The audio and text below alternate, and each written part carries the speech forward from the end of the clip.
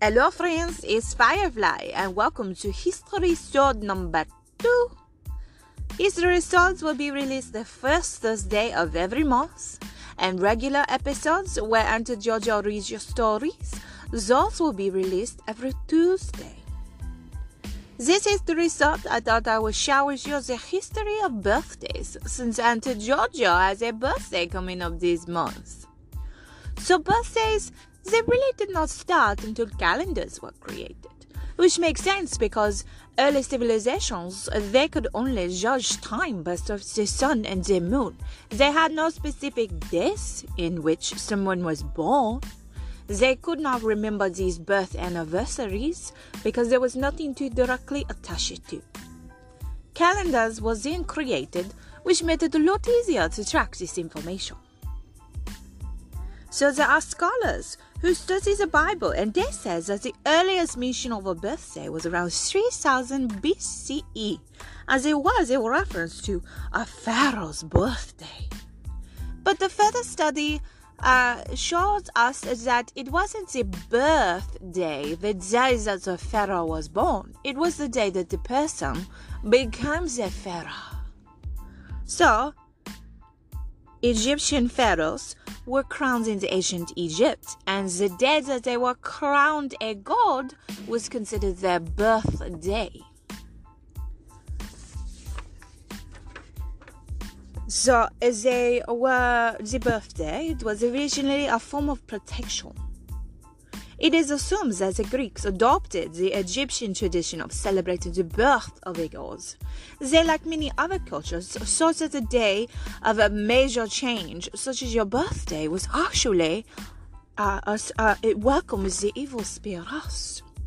So candles were lit so that these spirits could not come into the darkness, because they assumed that if a lit candle would show the light, the evil spirit would not come, because evil spirits are said to lack darkness. So this implies to historians that the birthday celebrations were just a form of protection. In addition to the candles, this is when your family and friends will gather for your birthdays to protect you from harm with the good cheer, the wishes, and those really, really nice thoughts they send on your birthdays. They will give gifts to bring even more good cheer that will ward off the evil spirits. So the ancient Romans were the first to celebrate the birth of a common man. This seems to be the first time in history where civilizations celebrated the birth of non-religious figures. Regular Roman citizens would celebrate the birth of their friends and family. The government, however, created public holidays in honor of famous citizens. Any Roman turning 50 would receive a special cake baked with flour, olive oil, and grated cheese, and a delicious sticky honey. But an important thing to note is that only men would experience birthday celebrations. Female birthdays were not celebrated until about the 12th century. Birthdays were first considered to be a pagan ritual in the Christian culture. So in Christianity, it is believed that people are born with the original sin. That is a combination with the early birthdays being tied to the pagan gods. And it led the Christians to consider birthdays to be celebrations of evil. This lasted for the first few hundred years of existence of the Christian church. It wasn't until the 1st century that Christians abandoned that way of thinking, so they no longer thought birthdays bring in evilness, and they began to celebrate the birth of Jesus, which we know as Christmas. Celebrating the birth of Jesus was a party,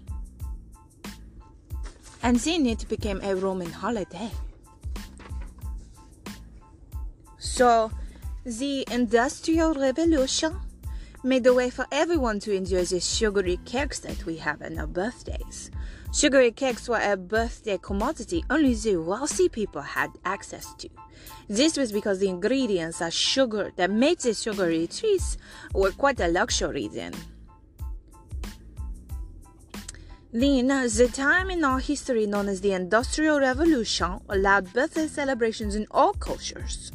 The required ingredients became widely available during the Industrial Revolution. So these sugary cakes that were only for the wealthy now became available to all of mankind. And the last bit of history that I will share with you about birthdays. The tune of Happy Birthday, it was actually a remix, so it was made off of a few other songs. Two sisters, Patty Hill and Mildred Hill, who happened to be both Kentucky school teachers, wrote a song called Good Morning to All. In 1893, it was published in a book for us as school teachers. The original intent of the song was to be sung in class by students before starting the day. So, it caught on and people made different variations of it. The song is no different. So the song that the Hill sisters wrote, it was then it had a few extra lyrics added to it by Robert Coleman. He published a songbook in 1924.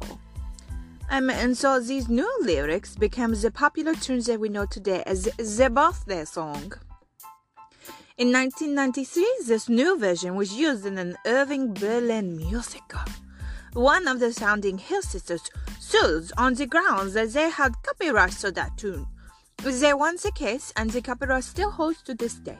Some even believe the song is under copyright until the year 2030. Copyright proceeds are split, with the copyright owner and the Hill estate. It's estimated that the birthday song brings in about $2 million per year. So, the birthdays, the history of the birthdays that I've shared with you today. And the skinny on the birthdays is that it did not start until we had a proper tracking system, which is called the calendar. And then it was not, it wasn't the celebration we have today until the Industrial Revolution, when the sugary sweetness of the delicious birthday cakes were made available to all of mankind. There is a theory that the nobles were the only people who could actually afford to have birthday celebrations. Anyone other than these nobles were not likely to be written about. Thus, it was really hard to remember these people. So it could be that there are many birthday celebrations, but nobody documented them. It's believed that many historians that are, talking about noble people do not have the typical birthdays. So our history books might be missing quite a few generous celebrations that we could have had because there was no way to track it. If you have a chance, wish Auntie Georgia a happy birthday on Tuesday, January 11th. You can do so through email at auntygeorgiaslibrary@gmail.com. You can even send us a message on the Instagram. It's Auntie Georgia's Library. We would love to hear from you, so please get in touch with us. The next episode will be Valentine's related because February is the month of love.